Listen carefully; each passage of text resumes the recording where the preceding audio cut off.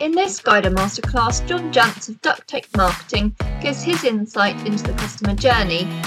Marketing today is less about demand creation and more about organising behaviour. Marketers must understand how to guide customers through a full marketing journey. John will take you through the framework that has been created by Duct Marketing and has been employed in thousands of businesses and consultants to make their own customer journeys a success. And today we're running a masterclass. So what does that mean? It means we are going to spend somewhere between 25 and 30 minutes with John sharing his thoughts and feelings about the subject of rethinking the customer journey. And then after that, we'll go to a Q&A. And I've got lots of questions already. If you've got questions, then at the end, put your hand up or alternatively, pop them into the chat.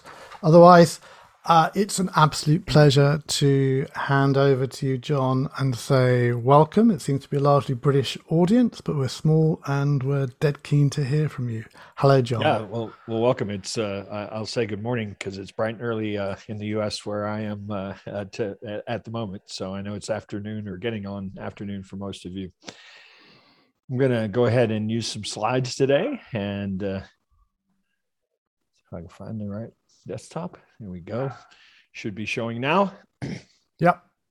So as Robert mentioned, rethinking the customer journey. This is, I'll show this slide at the end as well, but if you want to reach out and connect to me, this is a presentation is brought to you kind of as a part of this recent book, The Ultimate Marketing Engine. So let's start by going back in time. March 15th, 2020. When I mention that date, most people kind of think, oh yeah, I kind of know what I was doing that day. Most of us were scrambling because it kind of felt like the world was ending. It was a Sunday, and one of my clients actually sent me an email or a text actually of an email that he was getting ready to send in the morning to his 50 employees and dozens of clients, basically saying, don't come in on Monday. We're stopping work. It was a remodeling contractor. Nobody's going to show up on the job site on Monday because we think this is the right thing to do. And, I was immediately struck by the responses that came in, basically saying things like, hey, you're doing the right thing. We're with you. We're not going anywhere. In fact, one gentleman offered to pay in advance for work that hadn't even been started. And it really shone such a bright light on something that, frankly, has always been true, as long as I've been in business anyway, but we've somehow gotten away from it. And that is that, in really good times, a lot of times businesses just thrive and survive by being in the right place at the right time. But in tough times, I think growth comes from being important in the lives of our customers. And yet, this is still the model that we're throwing at people, the old marketing funnel. Let's figure out how to get people to do what we want them to do. The tactic obsession that I see so prevalent today in digital marketing. And I get it. I mean, so many things have changed and are changing rapidly. I'll just throw statistics. Marketers love statistics. 61% of mobile searchers are more likely to contact a local business if they have a mobile-friendly site. I mean, can't just have a website. It's got to really look great on those small, tiny screens. 87% of potential customers won't consider a business with low ratings. We now have to be participating out there in places we no longer control where our brand is being talked about. We have to play in that game. 64% of consumers say watching a video on Facebook has influenced a purchase decision. So we all know we have to be on social media, but now increasingly we have to bend our content to the platforms and the formats that they want to see our content in. And lastly, 92% of consumers will visit a brand's website for the first time for reasons other than making a purchase. It's a really complex job that our websites, often the hub of our marketing, have to accomplish. So I get the tactic obsession, but I want to share two more statistics that I think hopefully will start to shine a light on what my primary thesis is today.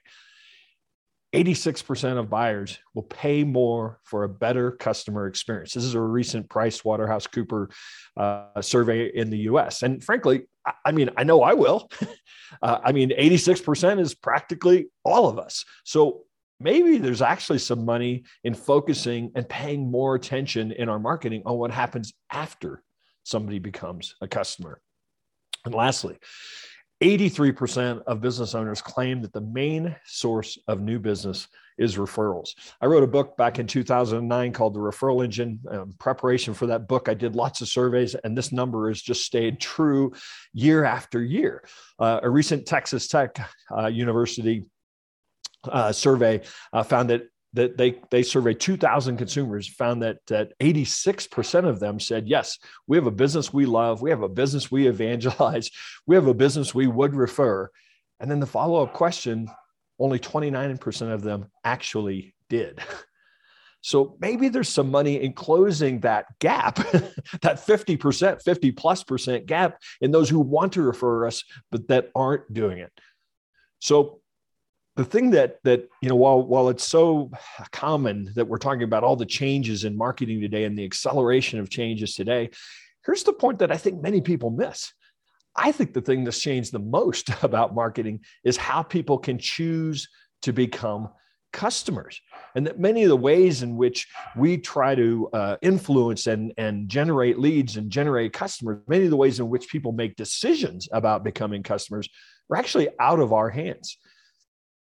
Quite often, a decision to buy from us or engage us or not buy from us or not engage us has been made before we even know that somebody is out there looking. And that sort of linear customer journey today looks more like this. And that really marketing today is less about demand creation and more about organizing behavior, less about us getting them to do what we want them to do, and more about us guiding them on the journey that they want to take. I want to introduce a framework that I've been using now for a number of years, and it just gets more relevant with each passing year. Something that I call the marketing hourglass. Now, if you think about the hourglass metaphor, it certainly borrows from the funnel shape. I mean, the top of it is very funnel shape, and there's nothing really inherently wrong with us getting some percentage of the market to know that we're out there, that we exist, and then even a smaller percent to realize that they're an ideal customer. But where I have issue with the traditional funnel language is that for many marketers, that's where they believe the journey ends. And what I want to suggest is that we then flip that funnel over to form the hourglass shape, because I think that the opportunity after somebody becomes a customer is really the opportunity to grow and scale a business. So my marketing hourglass has 7 stages: know, like, trust, try, buy, repeat, and refer.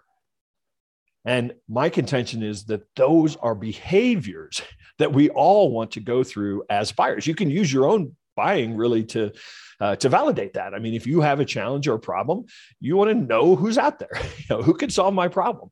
And once somebody refers you to somebody, or you do a search and you find them, I mean, we immediately turn to that. Okay, what's my snap decision? Do I like what I see? Do I not like what I see? I mean, we're all making that. We may not call it but we're all making those decisions. Does a website load quickly? Do I find information? Do they seem to be talking about, businesses or people like me? And then, of course, we're not going to invest any energy in even making a phone call or filling out a form unless we believe that this is a company that can deliver on its promise, that other people trust this company. And I don't know about you, but I love it when I have the opportunity to try what it might be like to work with a company or an organization before I actually ever, have, just to get out my wallet or get out my credit card. And the thing about a try is, we're all familiar with the 30-day software trial. I mean, we've all done thousands of those, right? But a try is any way in which somebody is reaching out. A phone call is a try. Filling out a form is a try. I mean, so the point of all this is, what are we doing as marketers to intentionally make sure that each of these stages is a great experience? And then, of course, I like to buy. All of us like to buy, I think, but we've also all been let down. I mean, buyer's remorse is a real thing. So, what are we doing to make sure that transaction, that onboarding, that communication process is a great experience as well? And then, as consumers, if I find a company or business that solves the need, if I ever have that need again, I don't go out shopping every time that I want to do it again. It's like, check that box off. That's one less thing I have to worry about. I like to go back and repeat business with people that give me a great experience. And then I think lastly, as human beings, we're wired to talk about companies that exceed our expectations, that surprise us. We're wired to make referrals, because referrals are something that we can get as goofy as you want to get about this, but it's almost a form of survival. I mean, we know at some point that if we can make a referral to somebody, we're going to need referrals at some point in time. So I think that in many cases, especially business owners, they constantly have that idea of referrals on their mind. This is a bite-sized version of the hour-long video. To watch the rest, visit guidedmemberhub.com.